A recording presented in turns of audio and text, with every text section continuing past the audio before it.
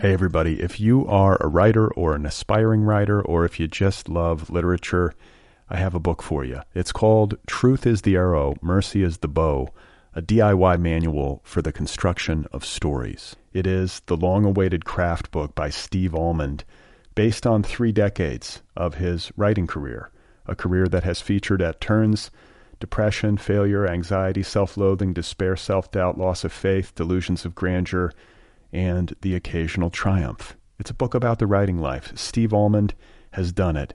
He has embraced it, the full catastrophe, and he has lived to tell about it. The Boston Globe says, quote, "This isn't just a book about writing, it's a book about honesty."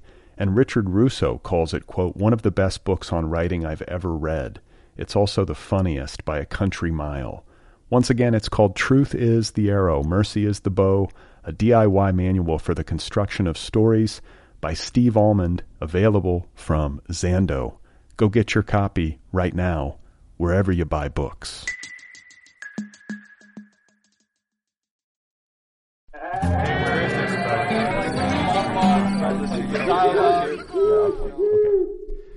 Hello, how are you? Welcome to the Other People podcast. I'm Brad Listy. I'm in Los Angeles. How's it going out there? Thank you for listening. I appreciate it. I hope you're having an okay holiday season. I have an excellent episode for you today, a conversation with a writer named Stacy D. Flood.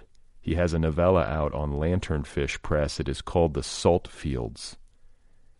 And I had a nice time meeting him and talking with him. You're going to hear all of that in just a bit. The Other People podcast is offered freely. All 700 and some odd episodes are available to you, the listener, free of charge. The entire archive is free. It's a listener-supported show.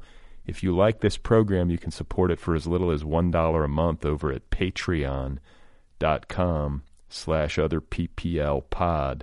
That's Patreon, patreon.com/otherpplpod.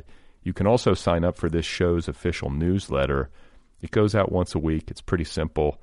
I share the news of the latest episode. I share some links to things that I'm interested in or things that I've been reading. And you can sign up for the newsletter over at the show's official website. Just look in the left sidebar at otherppl.com. Today's episode is brought to you by the Feminist Press, publisher of the novel Margaret and the Mystery of the Missing Body by Megan Milks. Margaret and the Mystery of the Missing Body reimagines 90s adolescence, mashing up girl group series, choose your own adventures, and chronicles of anorexia in a queer and trans coming-of-age tale like no other. This is an interrogation of girlhood and nostalgia, dysmorphia and dysphoria, a debut novel that puzzles through the weird, ever-evasive questions of growing up. That's Margaret and the Mystery of the Missing Body by Megan Milks, available from the Feminist Press. Also, Megan Milks was my guest in episode 749. Check it out. Again, Margaret and the Mystery of the Missing Body by Megan Milks, available now from the Feminist Press.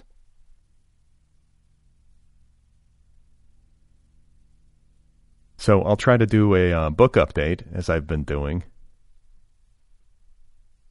I have a novel coming out next May called Be Brief and Tell Them Everything. It has a cover now. The cover has been revealed. The book is a work of autofiction. And if you want to see the cover, just check out the podcast's social media feeds on Twitter, at OtherPPL, or on Instagram. You can see what it looks like. I am also right now in the process of writing an acknowledgments page, as one does.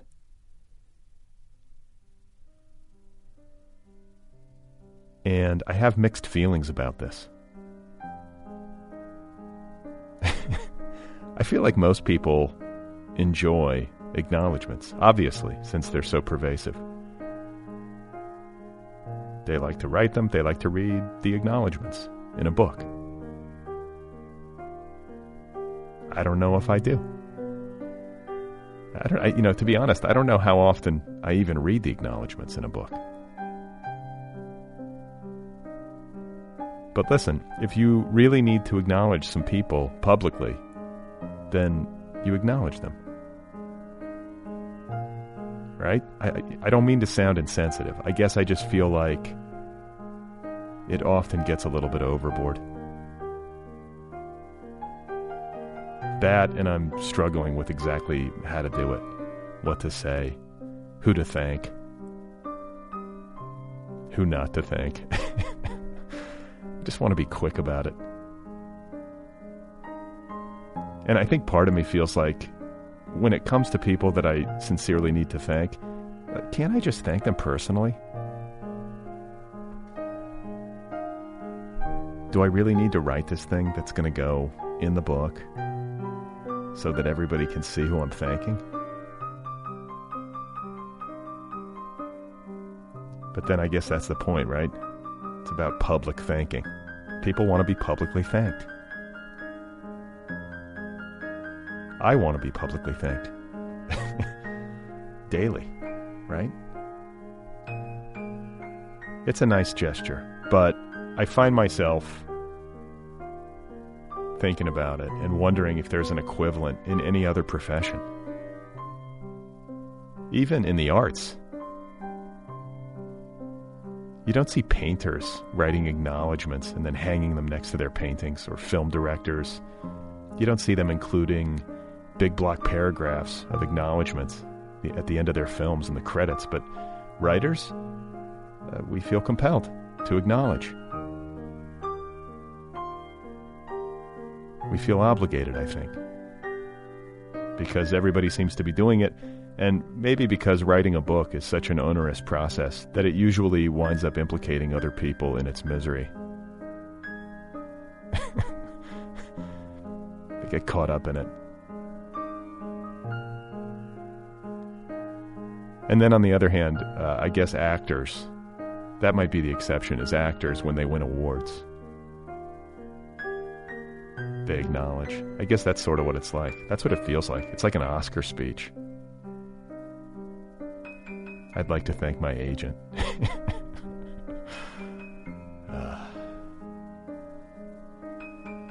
And, I don't really like the Oscars, if I'm being honest. If I watch it, I hate watch it. So much bullshit. I don't like it. I don't like award shows. I don't like awards. There should be no awards for anything ever. That's my statement. Just stop with it. It's so childish. Unless I win a podcasting award, in which case it's deeply meaningful and to be celebrated. So, I'm kind of joking. I get it. The award stuff, it's kind of a necessary evil, right? We have to market our industry. We have to celebrate book culture. Make a big to-do about everything. But in the end, it's also silly, is it not? What a feverish, ritualistic, human ego dance. Do I sound grumpy?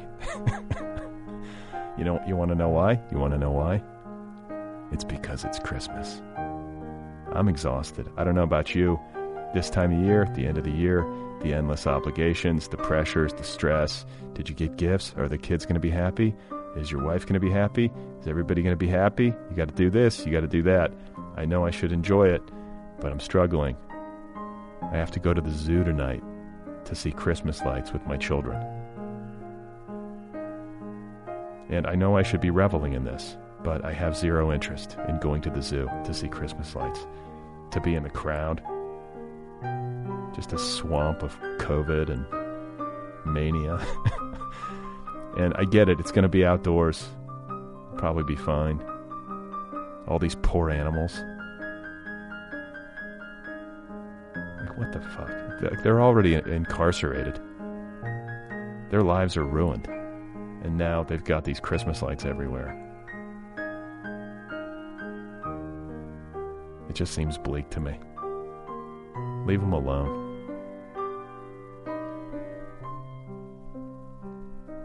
Anyway, I'm going to get it done. I've got to draft it even. Just got to finish it up. My acknowledgements page. I've got to acknowledge some people. That's the reality. And the other big thing is that I know I'm going to forget someone. It's inevitable. It's part of it, right? You make this acknowledgments page, you write it to the best of your ability, and then you forget somebody and their feelings are hurt.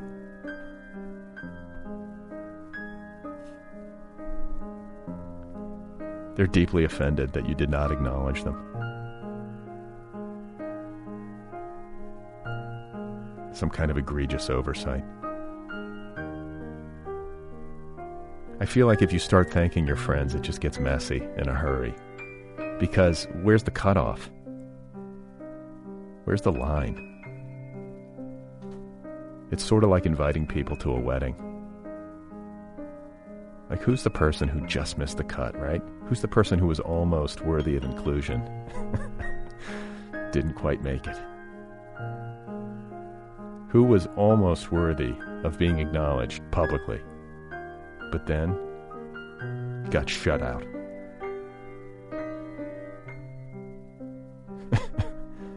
I feel like I should do an entire monologue about that person, whoever it is. I have to figure it out.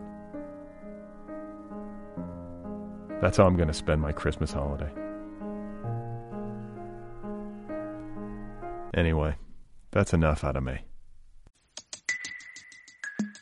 Hey everybody, if you are a writer or an aspiring writer, or if you just love literature, I have a book for you. It's called Truth is the Arrow, Mercy is the Bow, a DIY manual for the construction of stories. It is the long-awaited craft book by Steve Almond, based on 3 decades of his writing career, a career that has featured at turns depression, failure, anxiety, self-loathing, despair, self-doubt, loss of faith, delusions of grandeur, and the occasional triumph. It's a book about the writing life. Steve Almond has done it. He has embraced it, the full catastrophe, and he has lived to tell about it. The Boston Globe says, quote, "This isn't just a book about writing, it's a book about honesty." And Richard Russo calls it, quote, "one of the best books on writing I've ever read. It's also the funniest by a country mile." Once again, it's called Truth is the Arrow, Mercy is the Bow, a DIY manual for the construction of stories by Steve Almond, available from Zando. Go get your copy right now, wherever you buy books. My guest, the star of today's show, is Stacy D. Flood. He has a wonderful new novella out on Lanternfish Press. It is called The Saltfields. I had a lot of fun meeting him. I believe he was at work when we spoke. I think he was in a conference room, if I recall correctly. He found some space, he made some time, and we had this conversation, which I am very pleased to share with you right now. Here he is, folks. This is Stacy D. Flood, and his new novella, one more time, is called The Saltfields. I think it came from a lot of stories from my grandparents made the same journey about 12 years before the novella is set. And a lot of the stories that came from that experience really just intrigued me and stayed with me. Not simply what they related to me, but also the things that they wouldn't say, the things that they didn't tell, those silences and the importance of that. And so when I thought about then these characters, I wanted to bring up people who, again, came up to the Buffalo area for different reasons.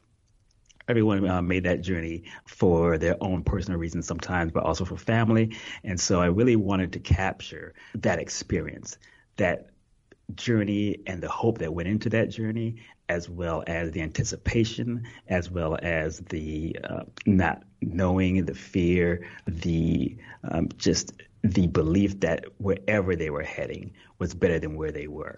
So this is a story of migration from south to north. Black people at mid-century, like mid-20th century. Is that about right? About right, yes. Yep. Yeah, mid-20th. It's also about people running away, if I could put it that way, correct? It's about people who are looking for what's next for them, and the idea that wherever they currently are, there's something that's better elsewhere. Like, this book made me realize that I have a lot of gaps in my knowledge of history. And I think on the surface, you know, you go from south to north as a person of color in that period of American history, there are going to be obvious benefits. But beyond that, it made me realize, like, what was it actually like? You know, you go from living in South Carolina to living in Buffalo, New York, or New York City, which is the track that these people are on, correct? I mean, it's like Correct. a little bit of a mixture. And I wonder about that. Like, how were Black... Did you do any historical research when you were writing this book, or did the stories that your grandparents told you, did they inform, you know, the writing or give you kind of a context? How were people received, Black people received when they made these kinds of journeys? The stories that again, I captured from my family at the time gave a lot of the impetus for it, but then there's also a lot of research that I had to do. So in doing that type of research and really looking into it, there is then this greater idea that the importance of this journey to change lives in history, the importance of this journey to really, when they got up to where they were going, quite often they may not have been sure that the jobs would actually be there, and when they made the trip, they weren't sure that if they were going to stay with family, that their family would be accepting of them. So a lot of that came from that idea of hope being there, and just the idea of leaving all that you know, going someplace again where you may not be familiar with the terrain, with the climate, very different climate, with how they would be received. And quite oftentimes it wasn't that there was the thought that everything was going to be fantastic when they got to the north. Quite often there were problems there too, but at least they would have that opportunity to do better, and at least their families would have the opportunity to do better, and at least they wouldn't have the immediate horrors that they saw being down there reflected so easily up where they were headed. Minister Peters is your protagonist, and in leaving the South to go live in the North, he's not only leaving behind all of the horrors of slavery and Jim Crow and all the dark history of the American South, but he's also leaving behind personal ghosts. He is bereaved. He's lost his wife and daughter. So you have a character who has a lot of reasons to want to change things up. I can imagine the tension between wanting to stay someplace that feels like home, which is the only place you've known, but also wanting to escape because it carries with it so much pain and the echoes of so much human suffering.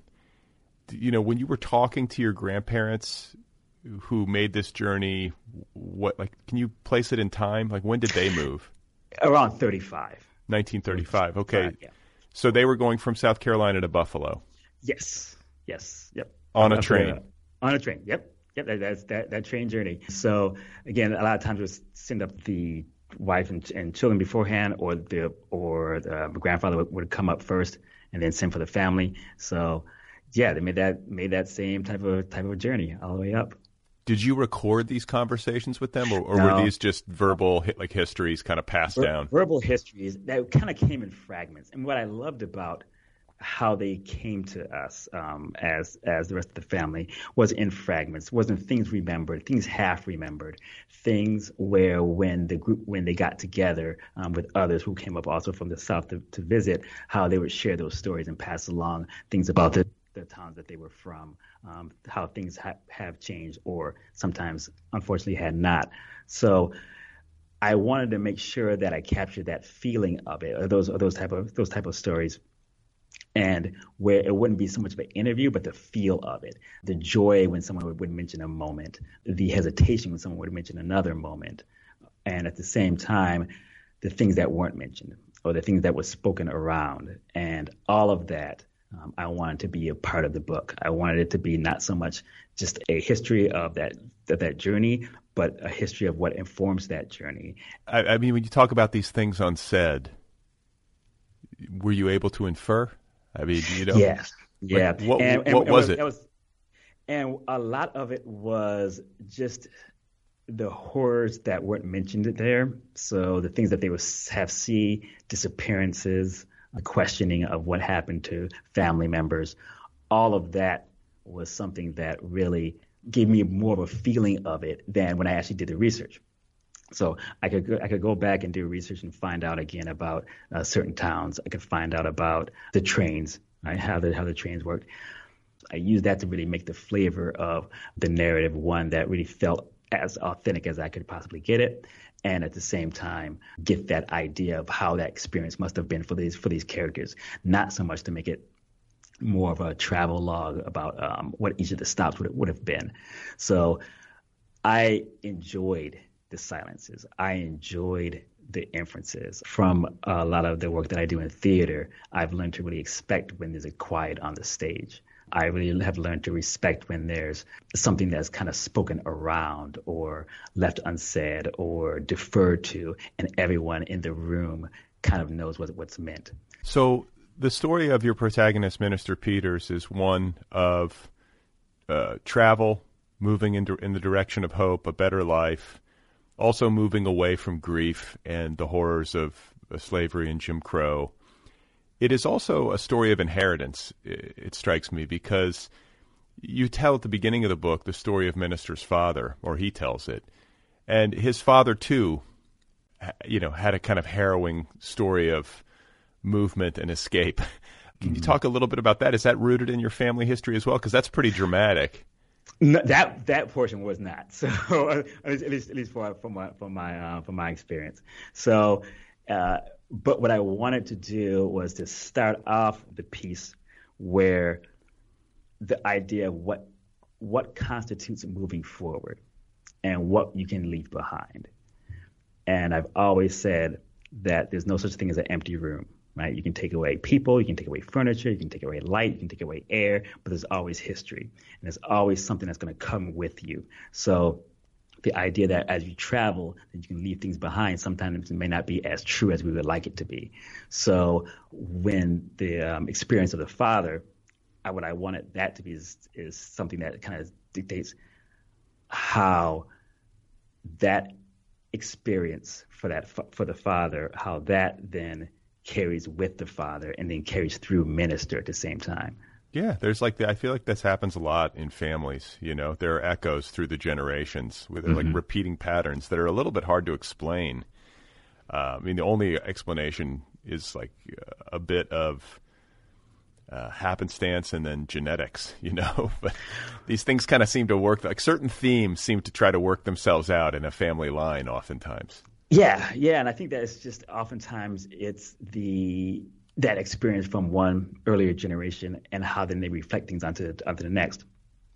Well, yeah, generational. There's also cultural elements of it. I'm now thinking of the section of your book where Minister and some of his fellow passengers on the train go to that juke joint, and there was a description that struck me where you were talking about the ease with which people were comporting themselves. Pretty much everybody in the place is black, right?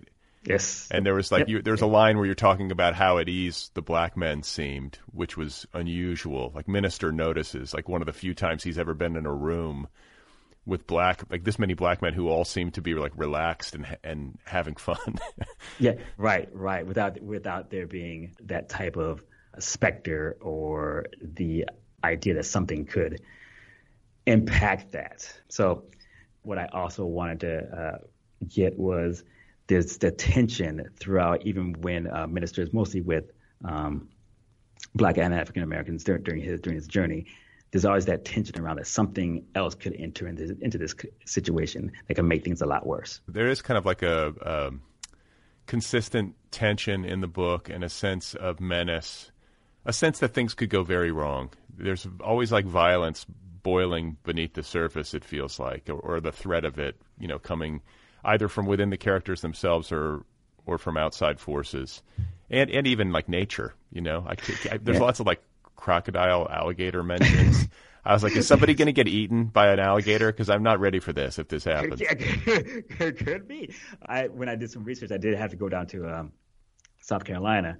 And when I was doing the research down there, there is that feeling because, again, it being in some areas, things being so dark, not having so many street lights or that type of illumination around, that anything at some point could either jump out and turn a slow afternoon into something a little bit different. Yeah, I've been in a situation like that once in my life, and I was in Australia of all places in a rainforest, and I was like 19 years old on a semester abroad, and there was a music festival in this jungle. I mean, the sort of thing you only do when you're 19, right? I'm like, Right. what am I doing there? And we missed like the last bus back to our youth hostel, which was also like in the middle of this jungle. And so we had to walk back on this like dirt road, like 2-lane road through the jungle. No light, none. It's called Daintree National Park, I think is what it's called. And it's the only, I want to say it's one of the only, or it's the only coastal rainforest in the world. One of the few. Maybe there's I think there's one in Washington State where you are right now. If I'm not mistaken. But it's very rare for a rainforest to abut the ocean, I guess, as I understand it. But this one does. And there are all kinds of estuaries and, rivers and water that kind of trickles into the rainforest, but it's saltwater, and there are gigantic saltwater crocodiles in this rainforest. Oh, wow. So my buddies and I were walking back, and we're like, okay, I can't see a damn thing. You can barely see your hand in front of your face, and you're thinking, like, is there like a 600-pound crocodile like tracking us? And there was one part of the walk where the road dipped down into, a little stream or river. And as we're walking across this, we all of a sudden hear like thrashing in the water. Like we hear like something moving in the water. I have never run so fast. All three of us. Like it was like kind of like Keystone Cops. We're like bumping into each other. I was gone, like I was like, I'm not going down like this. I've always said, like, I please God, don't let me go down as a meal of all ways. I don't want to be eaten. Yeah. Oh, I can understand that.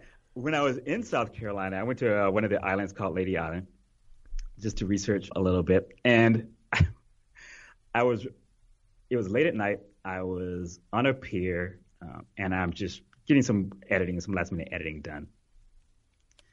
And something bumps the pier.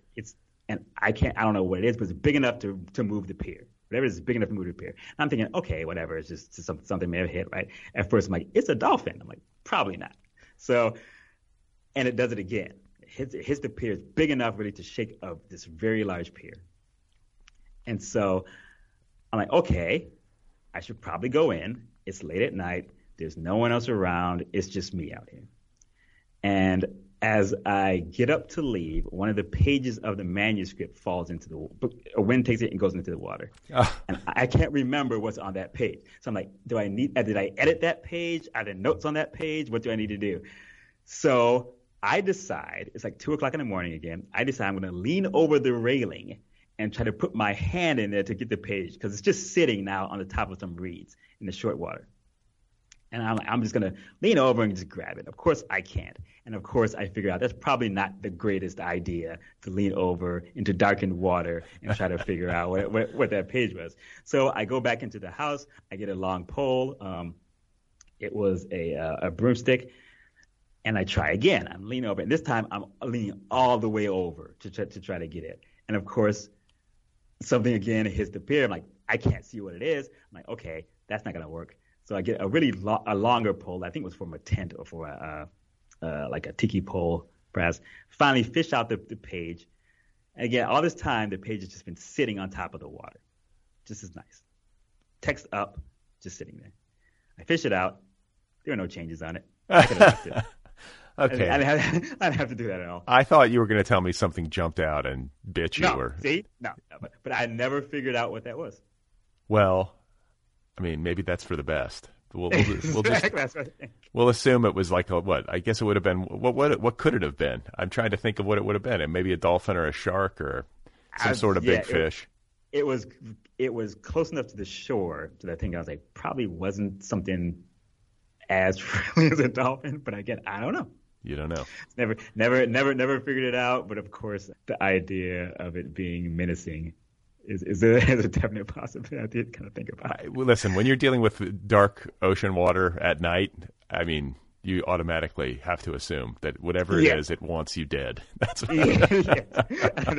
for some reason, I was about to give it the opportunity to take me up on that. Yeah, all to save a Microsoft Word page that had no corrections on it. Exactly, right? It had 0 on it. I was like, oh, I could have just left that.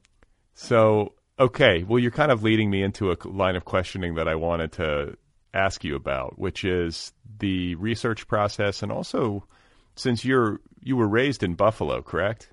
Yes. Mm-hmm. Okay, so you know your grandparents made this journey, and then you are, generationally the product of that journey up in Buffalo. Yes. So that's you don't have any personal history in the American South. I'm wondering if you have family that remained in the South, and if you spent any time in your youth visiting, and what is your on-the-ground experience in the American South? So when my grandparents made the journey, again, people also, their family, I was either stayed down there or went west. Some of them went into the Michigan area. Some of them even went towards California in that area too. So quite often they would come up to visit, or they would come up to see, or they would come up to just relate stories and tell a little bit about what that journey was. So in that, you just learn so much about Black culture, African American culture in the South, because so much of it came up with my grandparents. Some of it is still alive in our culture, no matter where African Americans may reside. So much in the cuisine, so much in the language, so much in the speech patterns, so much in the art, the music, the culture comes from the South. Okay, so how did this make you feel? I'm wondering, like, as a Buffalo boy, were you listening to this going, damn, I wish I lived down there? Or were you thinking, like, thank God I was raised in Buffalo? There was a little bit of both. There was some of it where you're like, oh, the idea of fields and the idea of sun and the idea of little snow. I was like, oh, that's great. And it not being as cold. And the idea of how much just the way in which this seemed to be a relationship to the land that at the time Buffalo didn't have. Buffalo being more industrial, whereas just the farms and the idea of being one with the land was something that had an appeal. Right? At the same time, when they would speak about the restrictions that they had there, when they would speak about the things that they had to be careful of, when they would talk about the areas again that they could go and the areas where they could not, and even when they were speaking about it decades later, they would talk about again the traumas that they experienced in a couple of different ways. One, that they experienced, also bringing up those stories to my grandparents, and how my grandparents would then relate to them, how they would change the tension in the room. How it would change how what could one time as like start up as a happy story turn into one a bit more dour, and how all of that could happen just from the mention of a word or a place or a name. Yeah, they continue to resonate, right? I mean, especially if it's really bad stuff, it's going to carry over. And I'm wondering, as a kid, because this happens, I think, to any parent. It's always different contexts, but you talk about heavy stuff, whether it's, the Jim Crow South for like a Black person who came of age in the mid-20th century, or it's like some awful stuff that my wife and I are talking about in front of our kids. I can remember that as a child, being privy to conversations that were sort of above my head a little bit, or the kind of things that parents would like to keep from kids ordinarily. Like, you're always going to have some exposure to that as a child, and I think you kind of hunger for it too. I like to be in on the story, especially even if it's heavy, maybe especially if it's heavy. And I'm wondering how it made you feel, like, with regard to the environment that you grew up in Buffalo. I think I was telling you before we got started that I came of age, or I grew up in Milwaukee for the first part of my youth. And I have my parents are from Louisiana, so we kind of have a similar split, latitudinally, where we were raised in the North, but we have roots in the South. I would go back there to visit for holidays and so on and so forth. And I felt a certain sense of gratitude because so much of the racial baggage that was so on the surface in the South didn't seem to, like, it just wasn't an issue. But I have to put an asterisk next to that because I grew up in like a really white suburb. And Milwaukee has a history of being actually like a really racist town. I didn't know this as a kid. But it just wasn't in the air the way that it was when I would go back down south. And, my grandfather didn't want us to watch The Cosby Show, things like that, where you're like, wow. Okay, and now, of course, with the benefit of hindsight, maybe it was good not to be watching Bill Cosby. But I don't know. So it's a little complicated. I'm wondering what it was like for you in Buffalo. What was I'm imagining that to be a pretty white place. It has a pretty good racial diversity in there, even though it may be a little bit segmented. So in that sense, where there are sections where it's mostly African American, there's sections that are mostly white, there's sections that may be more Latinx, but there you could I don't say easily, but you could kind of remain in one area for a longer period of time without really interacting with another group. So I was fortunate in Buffalo that my parents really wanted us to really have a very expansive experience. So she wanted us to be very in tune with African American culture. So we went to a lot of the Juneteenth festivals and really enjoyed those. At the same time, she wanted us to go to what's called Albright Knox, which is one of the bigger art galleries in the Buffalo area. I'll go to the Philharmonic and just learn as well there. But growing up in Buffalo, you still did feel that type of tension. And that type of tension was still there, and it's something that you would kind of get hints of, or as a child, you may not understand why certain things were restricted from you, or why there are certain areas that you didn't feel as comfortable or welcome, but you just would be able to then wonderfully have, at least my parents were able to take me in. If not make the explanation, then at the same time, at least make me understand the importance of, again, that worldview, make me understand that there may be others who don't hold that, and at the same time, make me feel comforted in the community that I was in. Yeah, I mean, parents play such a big role. Yeah. To have parents who are kind of exposing you to a lot of different things and guiding you through all that, because it's confusing for a kid. Kids don't know the difference, right? Until suddenly it's there and they kind of feel a weird vibe. This stuff doesn't, hopefully doesn't become super explicit until later, at least in childhood.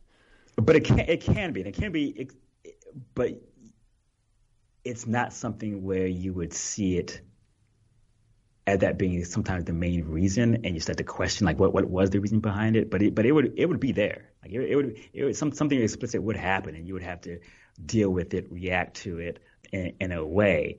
But quite often, you wouldn't have the faculties to know the reason behind it. And again, having the guidance of my parents and really a large set of uncles who are all fantastic with that as well too, from different perspectives to really guide us through. Okay, so was Buffalo, when it comes to like black migration from the South in the 20th century, was Buffalo a destination? Like, I mean, yes. Do you know what I'm saying? Like, I know, like, the famous one is like, from New Orleans up to St. Louis and Chicago, Yes. Up the Mississippi essentially. But I'm curious, like, was Buffalo, like, from the, I guess, South Carolina or the Eastern Seaboard up to Buffalo, was that something that happened in concentration? Yes, yeah, Buffalo, Syracuse, that area. Detroit's probably the more popular one that people are familiar with because of Bethlehem Steel. So Bethlehem Steel being one of the largest steel mills at the time, we really were looking for people. They were looking for bodies. They were looking for workers. So a lot of people came up to work in the steel mill, and you would work in this steel mill for hours and hours a day, and you work in it for years and years, and you got a pension afterwards. So Bethlehem Steel was really one of the big locations for a lot of people in that migration. Well, and also So like union jobs, I would imagine. yes, At that time, yeah. and you could get a union job, it would support you, you'd have benefits, you get a pension, all that stuff, which of course Right. probably no longer exists, right? No, that went out for a while, and really, of course, impacted the Buffalo economy when that um, did shut down. But you think about that possibility of again getting that pension, getting some place where you would get a fairly decent wage and could take care of your family versus where you were coming from. The appeal is just definite. So they made that they would make that journey in a great numbers. Okay. And so what did your folks do? Like you're an artistic sort. You obviously have written this novella, but you also said some stuff about theater. I know you work in theater as well. Yeah, so some plays up here in the Seattle area, and I have a couple that were produced on the East Coast too as well. But yeah, theater was big for me, as well as again short stories. Love novellas. Happened to be fortunate enough to study and get my MA and MFA from San Francisco State, and did my undergrad at University of Buffalo in film, which was a good time.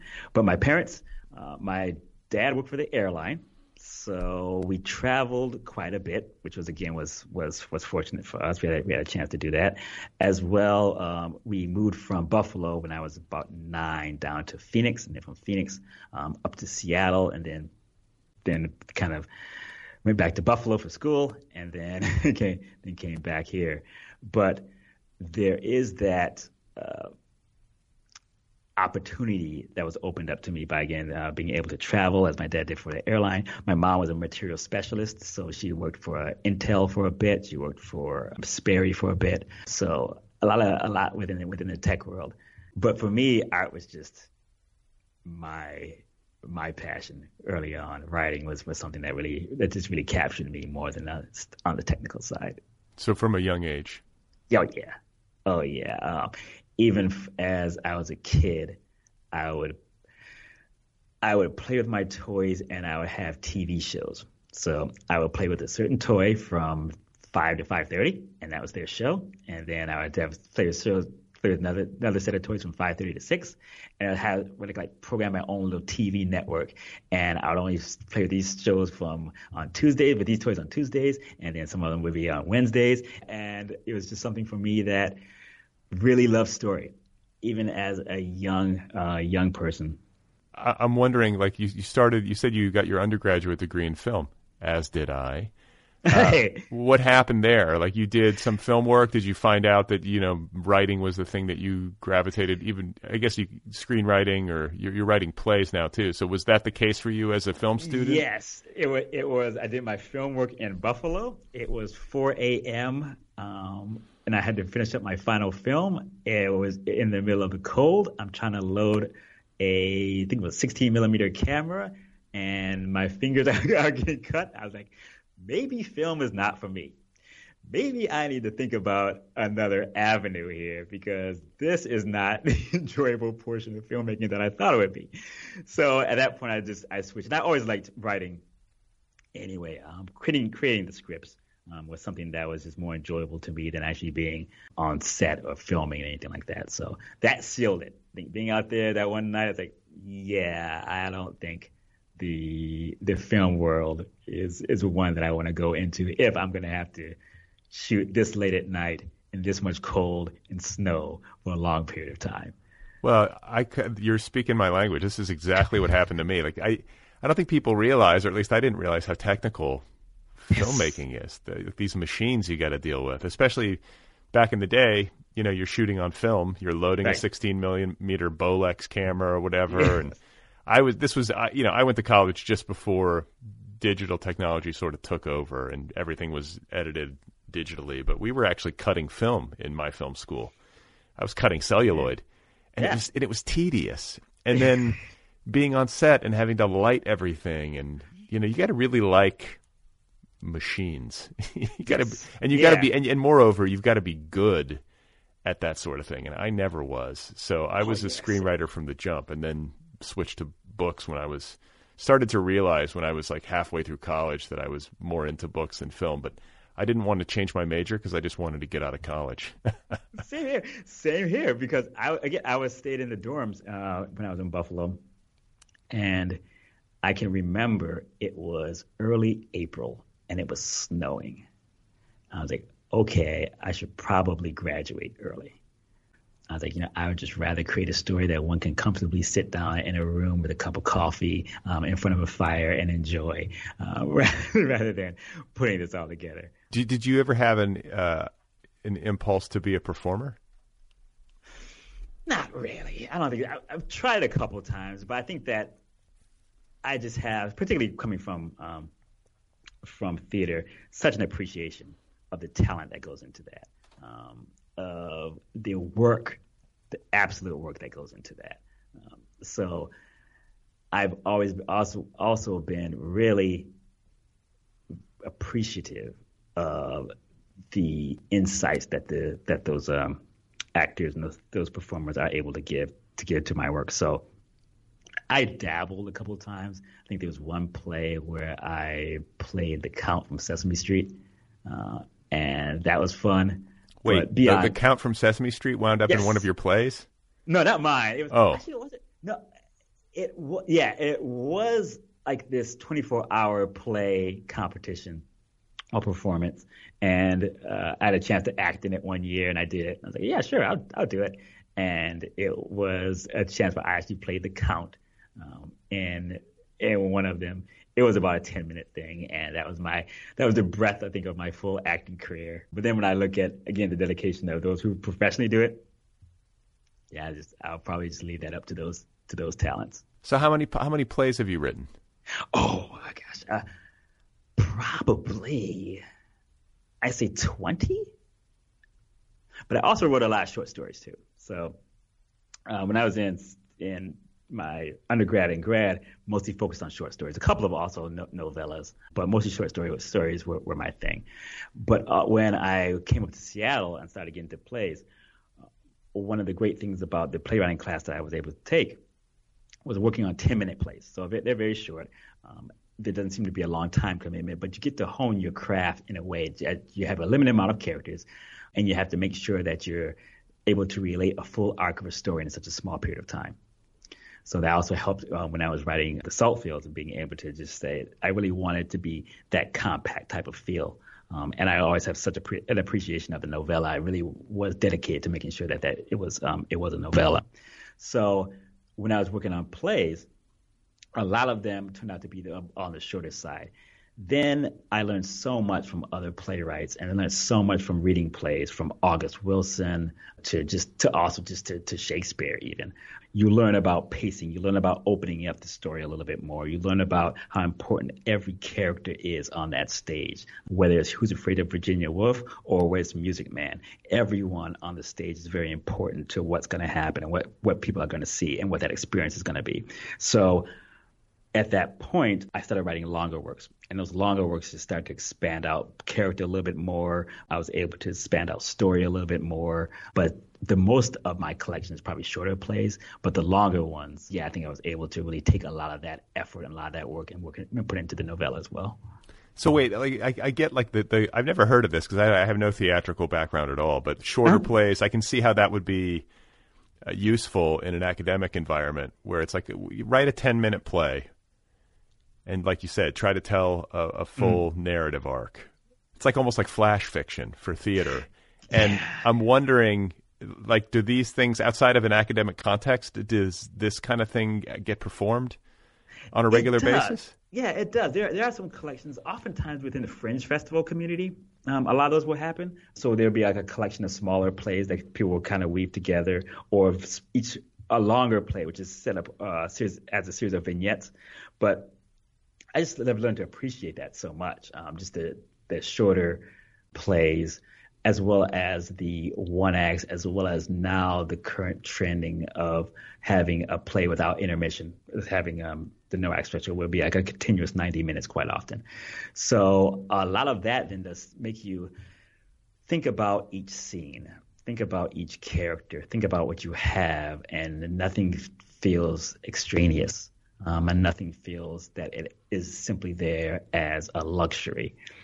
And just really liked that approach. And I really liked the idea that if I'm going to have a character say a line, another character react to it, I only have a certain amount of time, so that reaction has to be central. It can't just simply be the answer to a question, or it can't simply be direction or exposition that the audience needs to know. It has to be within that character, inform the story, in that character's voice, inform the story, and also inform what's going to happen next. So the practice of that was really important for me. So you've talked about novellas, you've talked about short plays, you've talked about short stories. You seem to be drawn to the short form. I'm curious to know if you've thought about writing a novel. I think that was in the back of my mind as well when I think about film. It's like, oh yeah, I'm going to write a novel.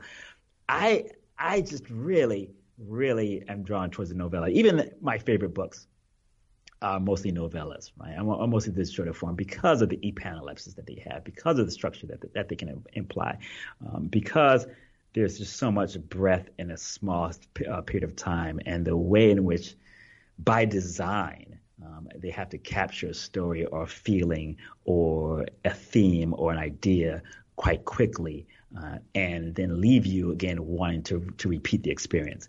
Many short stories, many novellas, and also to a degree many plays encourage you to see them again, encourage you to read them again, encourage you to go back in for the feeling, not so much that there was something that you missed, but that there's something more there to explore as you delve into it a little bit more deeply. So I always like that idea within works. When I think about a novel, I think just for my sprinter-like mind, it probably is not one that's going to go along with it, but I do like I just do like the novella form so much. Yeah, I kind of get that. I've had conversations in recent times where I've talked about how, like, if your book is longer than 200 pages, it could be totally fine, but you better have a good reason for it, basically. And most stories, I think, or most novels that I read, I feel like you could always make a pretty strong case that they could cut. Not always, but a lot of the time. And so I'm sort of with you on feeling an affection for compression. That's definitely what's happening in a short story, and to a bit of a lesser extent in a novella. But you have, and you know what? You have this film training, and I guess the same would probably be the case for writing for the theater, where you have a kind of page count that you're working with. With screenplays, you're definitely at like 120, 120 or less. So you kind of enforced compression in those situations. So that seems to be something that has been with you from the jump. You've always been kind of drawn to that. But I just love the idea as well of expansion through that compression. So it's not so much that there's something missing or it feels like it's rushed, but by the silences, by what's not there, telling so much. In the novella, and also a lot of the novellas that I enjoy, there are these moments where you may ask yourself, well, what happened to a character, or what happened to the rest of the scene, or anything like that. And by leaving that open, it's not for the reason of trying to obscure something, but more for saying that leaving that open opens up the work for that type of interpretation that's important for the themes that you want to express. That the idea of something being incomplete doesn't necessarily mean that it's unfinished. Yeah, no, I get it. It's like trying to say it's like having a lower page count, but not feeling like anything's missing. Right. And it's like short but heavy. Right. Because again, if I think about William Maxwell's "So Long, See You Tomorrow," if I think about "To the Lighthouse," if you think about Gatsby, right? If you think about Old Man and the Sea, if you think about The Bluest Eye, what's not there says so much about what is, right? And it informs it to such a degree, to the point that when it's over, quite often you want to read it again, just simply to experience it, not because you feel like there's something you're lacking or something that you may have missed. It's hard to do. It's hard to get right. I mean, you could probably have a debate about this forever. Is it harder to write a 700-page novel, or is it harder to write like a really powerful 120-page novella? I don't know. Sure. I guess it's all hard, but I think when you're dealing with a lower page count, the words matter more, right? There's less wiggle room. Yeah, and I always appreciate that as a reader too. I appreciate that every turn of event, every sentence, every phrase feels like it's earned its space on the page. It feels like it's something where it has depth and it has progression and it has the feeling that there is more. What's coming is appropriate from what you've already read. And I've always loved that in any reading experience, whether it's a longer novel or whether it's a shorter novella. I think that's something that I've always appreciated in my reading. Okay, so you are at Buffalo, you're a film student, you have this frigid night in the cold epiphany where you realize that you don't want to load Bolex cameras for the rest of your life. And then you come out west? Like what? Like I want to just track your creative biography. Like when did you start to write fiction? And, how did you went on to get your master's in San Francisco? Yes. So my fiction probably started in high school. I just started doing some short stories and writing, and even before that, more than likely. But it was mostly short stories that had to do with variations on the materials that I was already reading. Like as a kid, loved, of course, Star Wars, and would write about the further adventures of Vader. I mean, was a Vader fan. My son is huge into the dark side. I mean, it's almost like worrying. My wife and I were like, "Is this okay?" But you seem very sunny. It looks like it worked out for you. So it did. But I can understand your concern. I can feel that. So yeah, but just loved again, Lord of the Rings, Dune, any type of comic that I could get my hands on. All of the Batman, DC stuff was really big. So I really kind of started out younger on that. Then started creating my own type of characterizations and narrative and stories, kind of in high school, short story. Then college as an undergrad, I was very fortunate enough to get into a course my freshman year with Irving Feldman, who was a poet. I think he won a MacArthur as well, up in Buffalo, and just started to write short stories, understand the pacing of a short story, what the short story needs. Then finished up my work in Buffalo, went back to Seattle for a bit, then went to school down in San Francisco State, again when I got my MA and MFA, then just came back up here to the Seattle area and been loving it. And that's when I started really, when I came up to Seattle area where I really started to get into more and more the theater type of work. Okay, but at San Francisco, you got 2 master's degrees? Yeah, well, it was an MA that first started out, and as an MA, and I think it technically an MA in English, then an MFA in creative writing, stacked one on top of the other. So it was the MA, and then I just continued on and got the MFA after that. Okay, and you were writing fiction, obviously, in the creative writing MFA. Yeah, had some great instructors there, loved the experience, and what I was very fortunate with is to have a group of other writers and a group of friends that I can come away with, and who will, again, to this day, we still talk about writing, and we still go over each other's work, and we still appreciate each other's work, and we can still be honest with each other about what's going to work, what's not going to work, and that was worth it. Yeah, no, that's a good point. I mean, there's been I feel like in recent days, there's been once again, there was some online static about the import of MFA programs and what they're doing to American letters and all this stuff. And, I got an MFA, and my relationship to it was really practical. I needed a place to go hide out and write. And yeah. in that sense, it was great for me.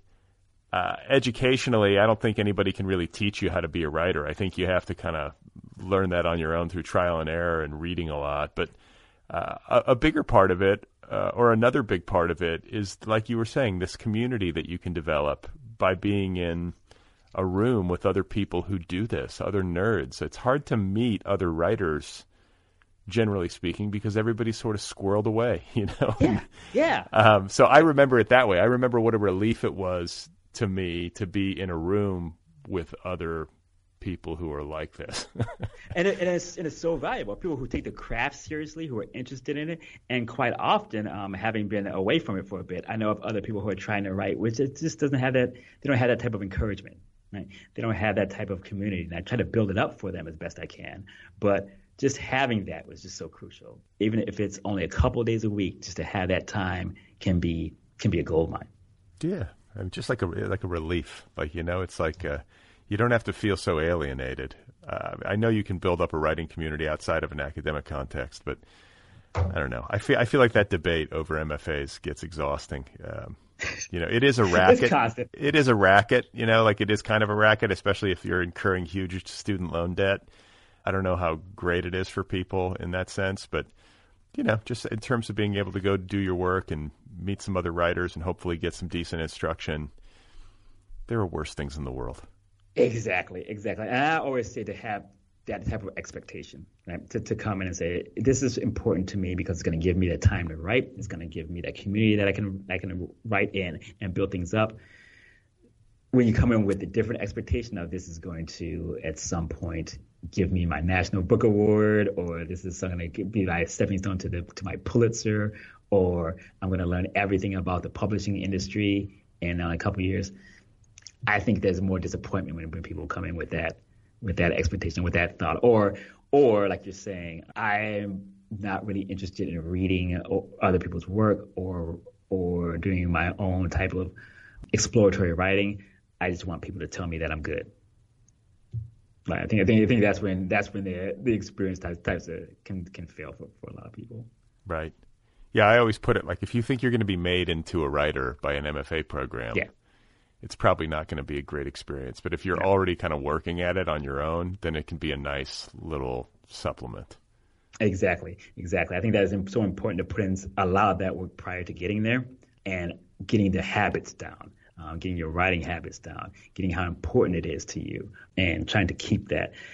Even when you leave the MFA program, quite often time, of course, life's going to happen and you end up getting the day job. But if you can find time to just remember how important writing was to you, and if you can find that community that's going to remind you how important writing is to you, and you can carry that for years forward, then I think that you can get a lot of the value out of that experience. So are you working on anything now, or are you just kind of reveling in the salt fields? I am, and I have the intention of what it's going to be, but you never know. I've gone into things where I've gotten 100 pages in and just thrown it away. I think that's just part of the process. For me, I start things out longhand, and I have to fill up at least one section of a 3-subject spiral notebook before I start. So if I have one section of that, then I know I have enough to actually just start. What do you mean you have enough to start? So you fill up the first section of the notebook, and then you start. Then I can type something in. Right? If I don't have, I can figure, okay, now I have enough, and I go back and I read that, and I feel like I have enough to start a story. Oh, you mean you have enough to start typing? Start typing, yep. I have enough to start typing, or enough to just read it or reread it and decide I'm going to just work on it some more. I have enough of an idea. If I only have a page or a couple pages, I'll put that section down, and I'll just leave it till next year or the year after that or the year after that or the year after that. So I have plenty of spiral notebooks that are just sitting empty with only 1 page in them or 2 pages in them that may not turn into anything. So what I'm currently writing now may be something, may not turn into anything. I have this ongoing pirate story that I could still that may end up being what I work on next. Who knows? But it's just going to be something that I'm just interested in. It's about parks, Seneca Village in New York, and anesthesiologists at this point. Okay. Well, that sounds interesting. I will wish you well on it. Are you at your day job right now? Is that where you're recording from? Yes, yeah, because the offices, of course, during this time are pretty empty. So, well, actually, all of your coworkers are standing behind you. I don't know if you know this, but they have been. What? Yeah. This entire time. The entire IT department at his office is now encircled him, and they are holding hands. For those of you listening, and they are swaying gently behind him. Well, listen, Stacy, it's nice to meet you. Congratulations on your novella. I will wish you the best of luck on the next project, the next play, whatever it happens to be. I appreciate you making the time to talk. No, thank you so much. Thank you for just presenting this resource and for making other people so fantastic. All right. That is Stacy D. Flood, and his novella is called The Saltfields, available now from Lanternfish Press. You can find Stacy on the internet at stacydflood.com. You can follow him on social. He's on Instagram. I believe he's on Facebook. You can follow him on Twitter at StacyDFlood. Again, the book is called The Saltfields. Available now from Lanternfish Press. Go get your copy right away. The Other People podcast is offered freely. Support the show at patreon.com/otherpplpod. Tip your server. If you would like to write to me, the email address for the show is letters@otherppl.com. The Other People podcast has its own YouTube channel. Did you know that? Go to YouTube, search for the show by name, Other PPL, with Brad Listy, and subscribe to the channel. It's free. Every single episode, the entire archive of this podcast is on YouTube. Check it out. The Other People podcast has its own app. It, too, is free. It's a great way to listen. Check out the Other People app wherever you get apps. Don't forget to sign up for the newsletter over at the show's official website, otherppl.com. You can follow the show on Twitter at otherppl and on Instagram at otherppl.podcast. If you would like to help the show out a bit, if you have 2 minutes of time to spare, you can go to Apple Podcasts or Stitcher or Spotify or wherever you listen, rate and review the show. It really helps, because when there are a lot of ratings and reviews, the algorithm changes and more people can find this podcast, so more people will listen. You know what I'm saying? Rate and review the show, if you would, please. So I'm going to go work on my acknowledgments page, figure out who I'm going to acknowledge. Happy holidays to you. I'm then going to go to the zoo and walk around in the lights and just bask. Just bask in the holiday spirit. Glowing.